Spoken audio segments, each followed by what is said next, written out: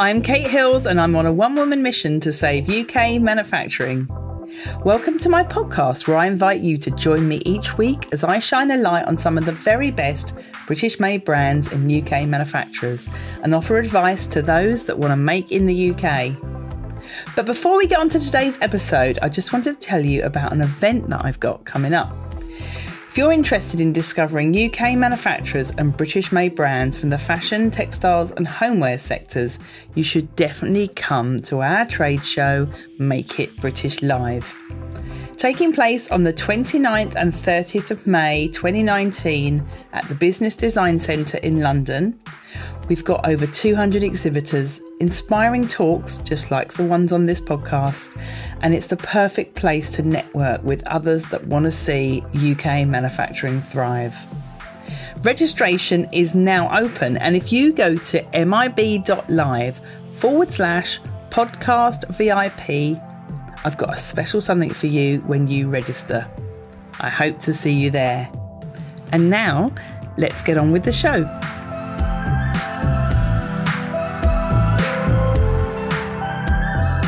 Hello and welcome to episode 51 of the Make It British podcast. Now, if you listened to the previous episode, episode 50, I talked about what constituted an ethical or sustainable manufacturer. And on today's show, I've got an interview with one. His name is Adam Robertson, and along with his wife, Nina Falk, he set up a business called Collopsia Collective a few years ago, doing small batch production for designers. The company is also set up as a social enterprise, and in this interview, he explains why he did that and what else he does to help his customers produce ethically in the UK. If you enjoy this episode with Adam, he's also going to be one of the exhibitors at our Make It British Live event. And I've also invited him to be on a panel discussion, which we're going to be holding on Thursday, the 30th of May, which is going to be all about making ethically in the UK and small batch production. So if you want to come along and pick his brains, then make sure you're there on Thursday, the 30th of May. And that's 2019 if you're listening to this in the past. So come along to the show, meet Adam, find out more about the manufacturing that he does. And I hope you enjoy this interview today. Hello, Adam. Thank you very much for joining me today. Hi, yeah, it's no problem at all. So shall we start by telling everyone what Collopsia Collective is and what you do and what you make? Great. So, yeah, we're a batch manufacturer. So we specialise in short runs, primarily of accessory bags and some women's clothing as well. We set everything up, our whole model's based around trying to make things as sort of simple and easy to get through as possible. So if you go on our website, there's full catalogues of everything we can produce, and you kind of just pick what you want and send us the fabric. So fingers crossed it's nice and painless. Brilliant. Yeah, I actually had a good look at your website this morning. It's really good. Clear Thank for you. Anyone that's starting out, because you work with a lot of startups, don't you, and small businesses who both quite often don't have experience of manufacturing. And I think your website is really clear, which lots of manufacturers aren't, to explain what you actually do. Completely. Well, I mean, that's one of the things we found. It was so difficult to get basic products made, and we just couldn't figure out why it should be that way, especially for, things like small makeup bags and cushion covers and even some of the basic apparel. I mean, in any other industry, you'd go on a website and just pick what you wanted and have it delivered. And it would just seem crazy that we couldn't do something similar within sort of fashion and textiles. So we've been trying to chip away at how we could do that. And for the small businesses, it's fantastic. But even for some of the larger companies we work with, just that ease of use is such an important thing. I mean, they're off working on so many things. If they know for their base products, they can just click a few buttons and send off the fabric, and that's it done. It completely changes their kind of working relationship with us. So how did you get into this in the first place? You sound to me like you've come from a design background because you knew what the challenges were, and therefore you've flipped it round and provided that service. Is that right? Well, that's exactly it. I trained as a printmaker myself, and then trying to come out of sort of university, what was that, like 9 years ago now, trying to set up your own brand and all that sort of stuff, and trying to get anything made was so difficult. And so time-consuming and so laborious. Me and Nina, my business partner, whose background's more in the making side, she trained as a fashion tailor in Sweden. We just started trying to look at models and different ways of doing things that made it just a tiny bit easier, really. Yeah, exactly. So you started off, I mean, who were the first clients that you took on? What sorts of businesses? Were they people that you knew from college as a printmaker? It was actually through BFAB B Creative, who are one of the other exhibitors at yeah, they are, yes. Yeah. I mean, we were running sort of exhibitions and gallery shows and things with sort of textiles design and art, and they kind of just turned up one day and went, look, we've got a few people that need bits and pieces made. Could you sort of help us out with that? And we kind of said, yeah, all right. And then it kind of just grew from there. So our first clients were all kind of printers and people that come through them, but it's grown so sort of the client range now is so varied and so large. We have a lot of knitters and a lot of weavers as well, and I think they find it even more difficult than the printers sometimes to get product made from the fabric. So what sort of things would you be making from knitted fabric, for instance? Well, we make a lot of makeup bags, surprisingly, and all sorts of little project bags and things like that. There's for people like Woolly Originals, who's a fantastic hand machine knitter that does all sorts of project bags for knitters. And we just exactly the same processes we'd normally go through. We didn't think it was possible, but we gave it a go. And they come out really, really well. They're incredibly hard wearing. They're fantastic. But it's all exactly the same as the normal stuff. So for that, talk me through the process then. So for anyone that is listening in who who does want some small batch manufacturing done, they might be a weaver or a printer or a knitter, they don't know where to start. How does it all work? Well, with us, it's nice and simple. You go on a website and you'll see all the product shapes, the base shapes that we can do. If you want to just go exactly for one of those shapes, you can order through the website. All you need to do is pick the shapes you want, place the order. You get to pick, your zip colors and your lining colors, things like that. And then place the order, send us the fabric. The website will help you calculate exactly how much you need to send us the fabric, pay for the order, and what you get back is the finished product in those fabrics all ready to go. So all you've had to do is place an order and send the fabric. That's all you need to do. Brilliant. And then for you as a manufacturer, that makes that easy as well, because you're not having to reinvent the wheel every time. Well, that was the thing. And when we started out, when we were also doing sort of lots of custom work as well, you lose all that learning. If you're only ever making, it could be even as short run of 5 of something, you spend all that time figuring out how to do it, and then that knowledge kind of just stops and never gets used again. And this way, we're making at least very similar products all the time. So every time we make them, they're getting better. The quality is getting better. The time it takes us to make them is getting shorter. And it just means kind of everyone's feeding into that system. So everyone's getting a better product for us at the same time, which is quite nice, really, to see it evolve. So how many people work for you now? How many people are involved in Collopsia Collective? So there's 5 of us at the moment. It's soon going to be 6. We're Brilliant. Which is fantastic. We're in the process, hopefully, this year of expanding quite rapidly. So hopefully that's going to be our first 3 full-time members of staff, and then the 3 directors as well. So that's going to be really exciting. We're hoping we can expand quite rapidly, fingers crossed, because there definitely is the need for these sorts of services. We need more of them desperately. Yeah, without a doubt. I mean, I bet you're really busy at the moment, aren't you? Oh, completely. I mean, we used to have kind of a dip at this time of year where it got a bit quieter, and that's just kind of disappeared now, and we're just flat out constantly, which is amazing. It just shows that there are other people out there that need this, and we need to be supporting those people through this process. And you're also set up as a social enterprise, aren't you? Yes. So what was the reason behind doing that? Was that because your customers were asking you because they wanted to be able to say that their products were made in a sustainable way? It was a mixture of different things, really. I mean, I think we wanted to have some sort of stamp that proved that what we were doing was as ethical and sustainable as we say it is.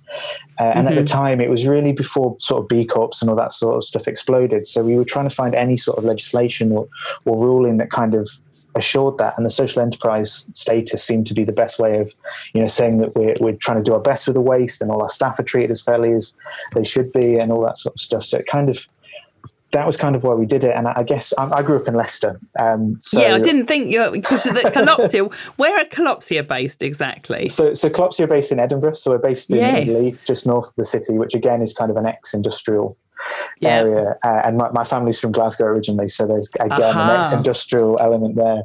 So, and again, growing up in Leicester in the sort of early 90s, it was that thing of living kind of in the kind of the tail end, the kind of the death of all the textiles manufacturing that was there, and seeing a lot of the bad decisions that were made by some of the manufacturers. And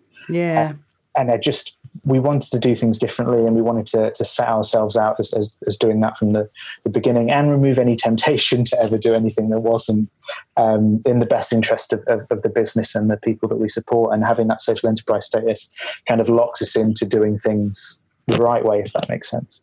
So how does a business get a social enterprise status? So if there's anyone who's listening to this who wants to do something similar and set up their business or turn their business into a social enterprise, how do they go about doing that? It's actually not too bad, especially if you're already set up as a limited company by either shares or guarantee. You can become a social enterprise by simply applying to the KIC regulator. If you Google the CIC regulator. Right, okay, I'll put the link in the show notes. Yes, yeah, it's not too bad, as long as you are already doing the social enterprise bits, if that makes sense. Yeah, so of course. You have the social or the environmental parts of your business. That document just basically asks you to lay out why that is, what you're doing, and justify them giving you the status. And then you just send off the application. I think you need to send a check for like 15 quid or something like that. And they just review it, and you either get it or you don't. And then if we're still limited by shares, so we're the most business orientated social enterprise you can be, if that makes sense. Yeah. So we still file with Companies House and with HMRC, so everything happens the same as normal. The only difference is we submit a document every year just updating the KIC regulator on what we're doing, and that's kind of a settled. You do need potentially things like asset locks and constituting documents that just show all that stuff as well, but it's all fairly straightforward. So for you as a textile business, what does constitute the parts that you do? I mean, you mentioned there about lack of waste and not making waste. Exactly what are the things that you do to become a social enterprise? Like, what are the features that you have as a textile manufacturer? So the key three things are exactly that. It's that impact on the waste and the research and the development stuff we're doing alongside that as well. It's the fair treatment of the staff, which of course is very important as well. And the third is supporting a community, and in this respect, it's supporting small makers and small businesses, because the rise in, it's something like 50% growth in small and micro business within textiles in the last few years, which is definitely amazing. And so because we're supporting that community, if you like it, that then feeds into it as well, and the employment, and it's all those little bits and pieces. But the key to are just treating people fairly and working on the waste, which I think is kind of at the core of a lot of British manufacturers right now. I mean, it makes sense to do things that way. I don't know. It seems as well that a lot of the things to do with circular economy and lack of waste particularly seem to be happening in Scotland and Scottish textiles at the moment. Do you think, is there some sort of unfair advantage going on up in Scotland? Wow, that's a really interesting point. From what I've seen, there seems to be a lot more talk going on. There's a lot more businesses trying to do things up here. There are, yeah. I mean, there's the group of tanneries that... I've forgotten the name now. I will put it in the show notes. Who are almost entirely carbon neutral up in Scotland. It's fantastic. Do you know the name of them? Is on the tip of your tongue as well. yes, because there's the big group of them that work together. I've met one of the guys. James Lang is the name of the guy that runs it all. Yeah, exactly. And they're completely carbon neutral, and that's amazing. And it seems that Scotland's further ahead, which is brilliant. I think it's one of these weird things, and of course I don't want to, as someone who's not Scottish as such, to speculate too much on this. But I think there's a different attitude up here to some of the businesses, and if you can improve environmental impact and save money, then the saving money bit certainly helps with that as well. And I don't know. I think it may possibly because we're a smaller community that there are less of us. It makes it easier for these kind of messages to kind of permeate that as well. And I know with the Zero Waste Scotland, there's been a big drive for stuff like this as well. But there are big challenges with that, and there are big challenges with a lot of the government targets on how textiles industry fits into that. And unless it's carbon related, it can be very difficult to kind of tick the right boxes. Yeah. Have you had any funding of any sort to set up the business, or to keep the business going, or to improve what you're doing? We have, yes, and it's solely been social enterprise money in one sense or another. There's been very little from things like Creative Scotland, Zero Waste Scotland or anything like that. But the social enterprise money is there, and if you're doing good things, it's fairly easy to get hold of. So I'd say that's a particularly good way to go. A lot of it for us has been loan funding, which is fine. Again, we have tried a long time for the kind of grant route, but grants there's less and less of them, and they're incredibly difficult to get. And often the list of stipulations you have to go through to get that money is just so heavy. You end up doing so much extra work for it. Whereas with the loan, I've heard so many manufacturers say that.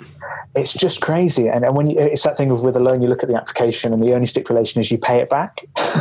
And that seems a lot more achievable to me than having to go through all the kind of the process of getting grant money. Saying that, we have got a few bits and pieces. There's an organisation called School for Social Entrepreneurs, which is absolutely fantastic. And they're very, very much worth getting involved with if you are a social enterprise, especially if you're starting out. They do training courses and you get a grant to take part in the course, which is an amazing way of doing things. So they're definitely worth looking out for.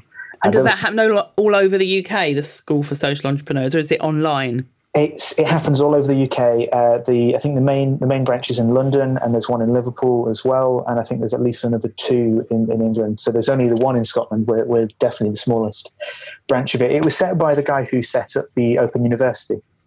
So it's been going for quite a long time as well. So it's well worth looking up. But they are particularly good, and they have a very progressive sort of view on what social enterprise is and what its sort of places within things like manufacturing and stuff like that as well.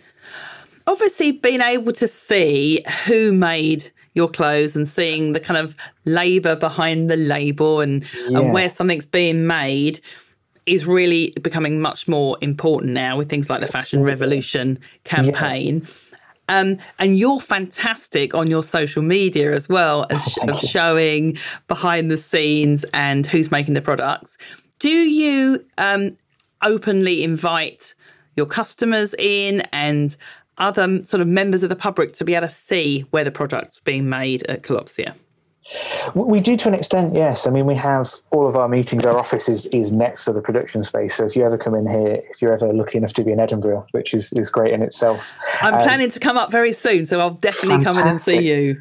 Yeah, I mean, we're quite happy to be as open as we can with that sort of stuff. I think that's quite important. It's that one of those things. We're a very small space, and I think we do quite well on the social media of making it look a lot bigger than it actually is. Yeah, it does. Yeah, I'm quite surprised you said you only had 5 or 6 people. And it's all optical illusion. It is. So when you get here, it's definitely a small space. But we're more than happy to be very open and as honest and as clear as we can be with that. I mean, there's obviously challenges with a lot of the fabrics we work with. Some of the clients don't obviously want their stuff seen by other people. Which of course, yeah.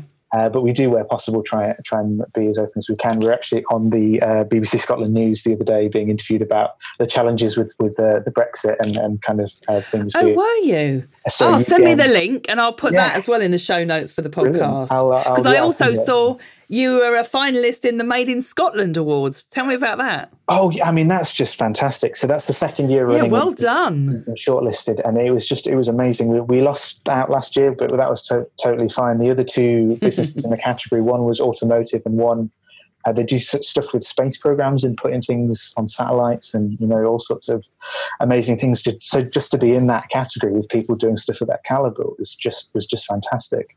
And then this year round, us and BFAB are both shortlisted. Oh, so you're up against each other? Yeah. It's going to be a fight. It'll be fine, but it's just amazing to see the shift in mindset there again. That 2 small scale textiles businesses are, finalists for Manufacturer of the Year in Scotland. Is just there's definitely things are changing. They're definitely moving in the right direction. Yeah, brilliant.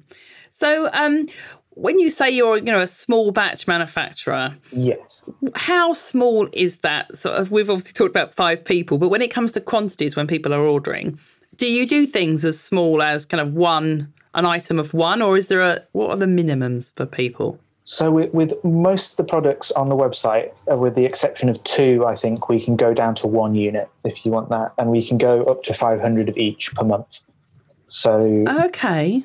So there's quite a lot of leeway in that. What we'd rather people do is if, of course, and the other side of that is the more you order, the cheaper they'll get per unit, of course. Yeah, of course. Yeah. But what we'd rather people do is, especially if they're starting out, it's a new range, even if they're a larger company, get one or two made, get used to the quality of them, make sure everything's right, get things photographed on websites, get people talking about it.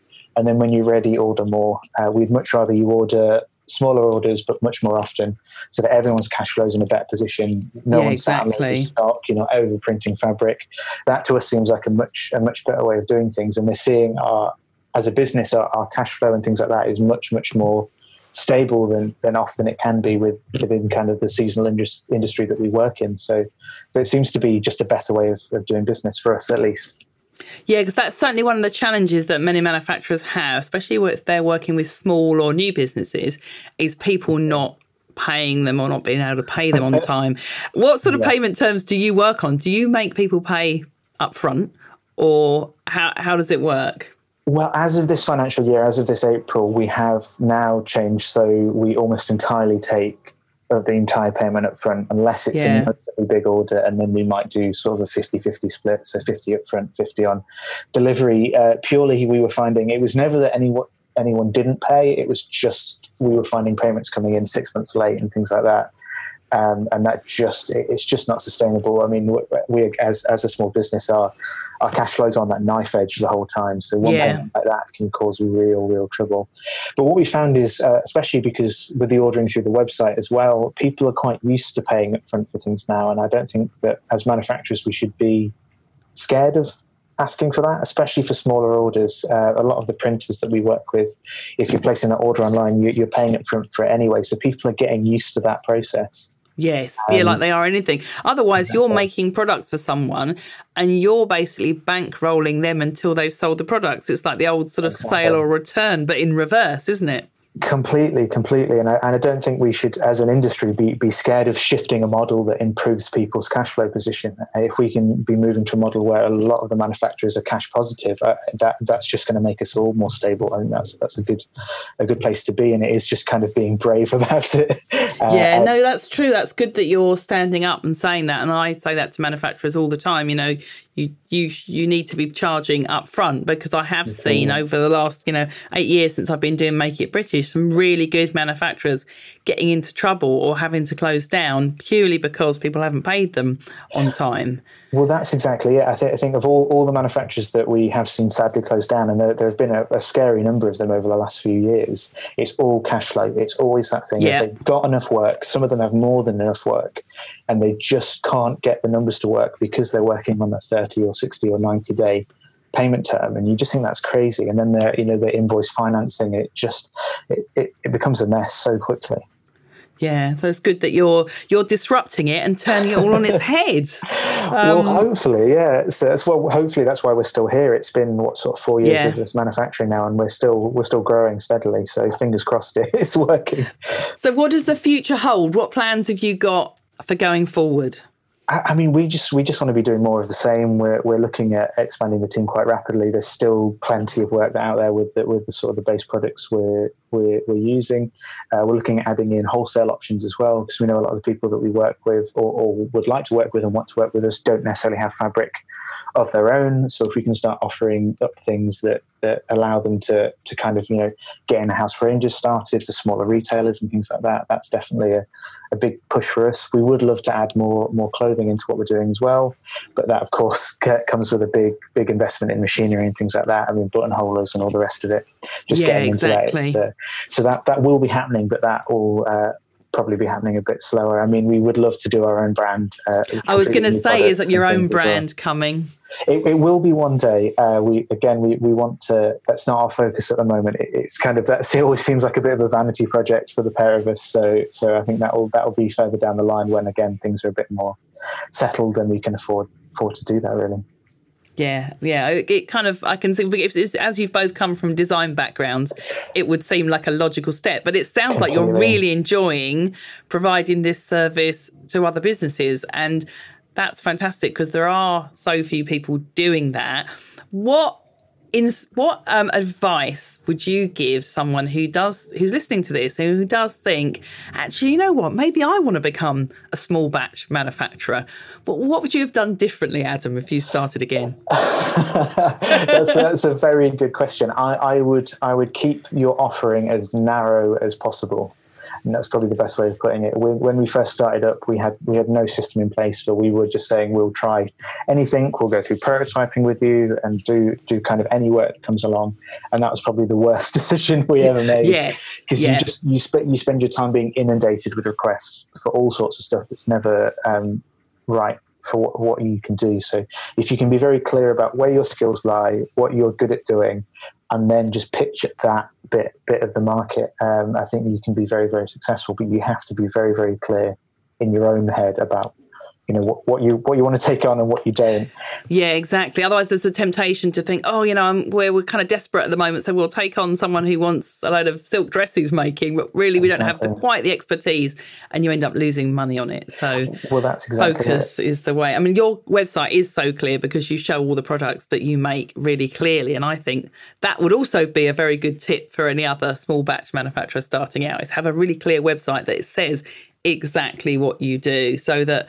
Because I know so many manufacturers get calls from people, they're starting out in business and they want to make a product in the UK, and they'll call a manufacturer, and the manufacturer gets upset saying, well, I don't know why they've called me because we can't make that. But then they don't make that clear on their website because it will just say, we're a textile manufacturer. So it could be anything, couldn't it? From, you know, industrial textiles right down to, like you say, wash bags. I completely agree, and that's what we had. I mean, in the early days, we were getting sort of 10 emails a day asking for T-shirts, and then you have that same conversation again, explaining what jersey is and telling people they need to speak to someone who deals with stretch material, and we can't process knitted materials like that, and then explaining that jersey's knitted, and then your whole day is just wasted doing that. So the more clear you can be, and we still do get those emails, and there are still people that think we're a printer, which I don't quite understand, but it still happens. But then you send them on to BFAB.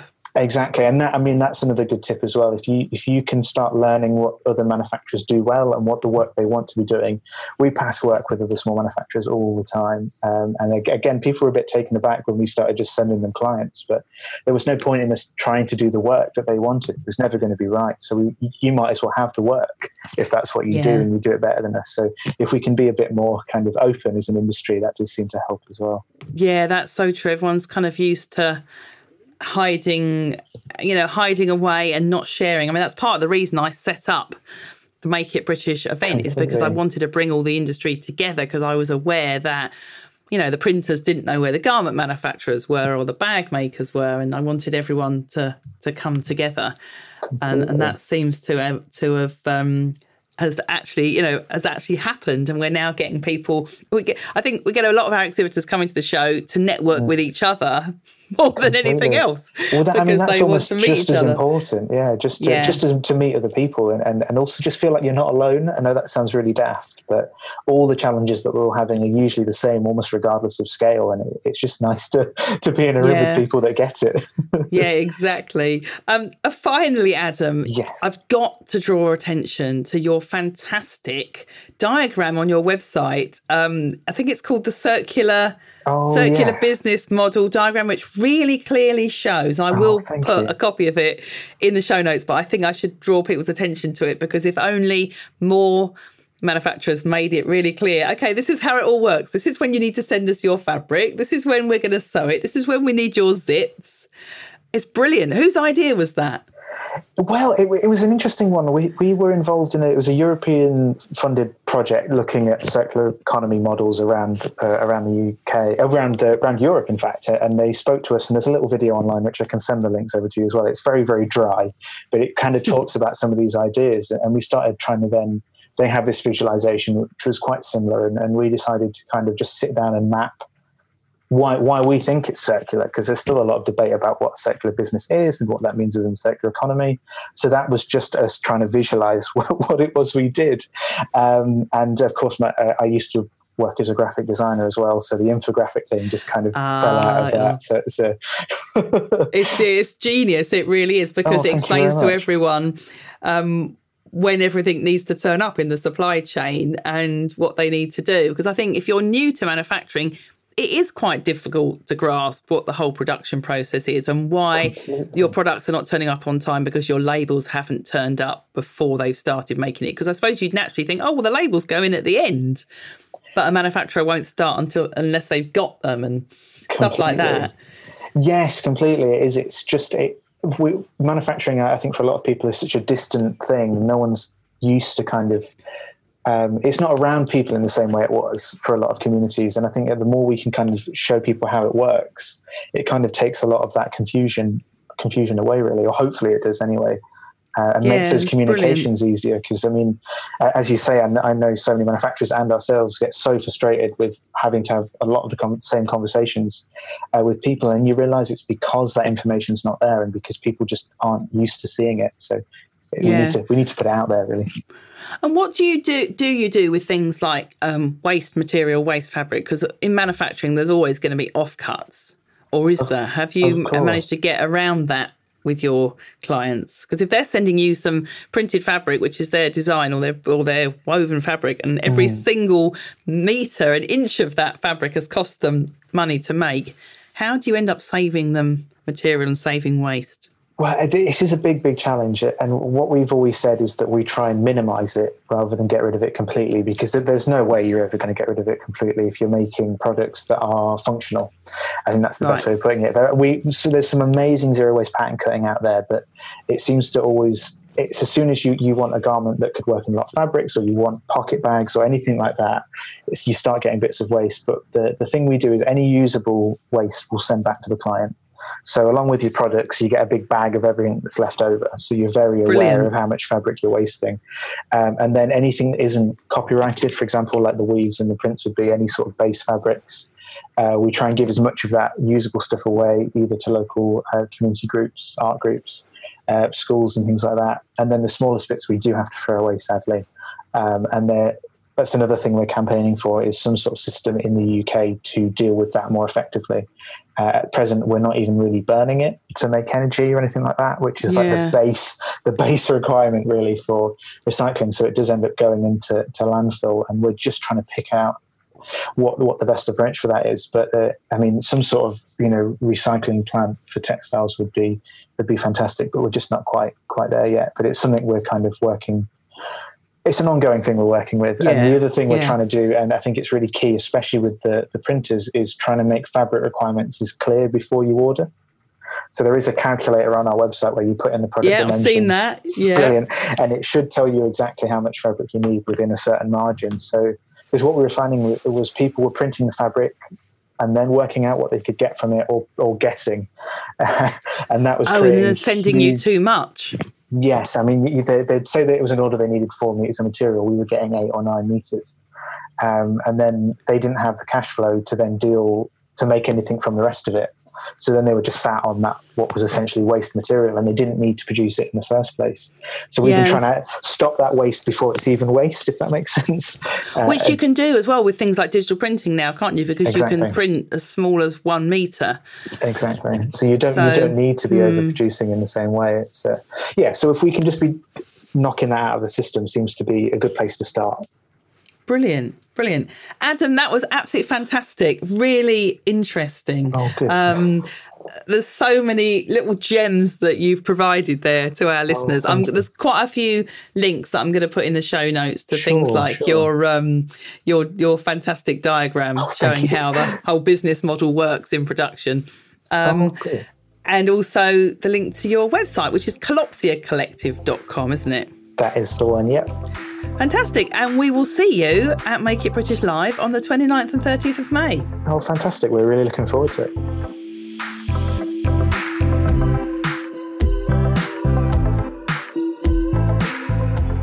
Thank you for listening to the Make It British podcast. I make an episode every Tuesday and Friday, plus there's also bonus episodes occasionally.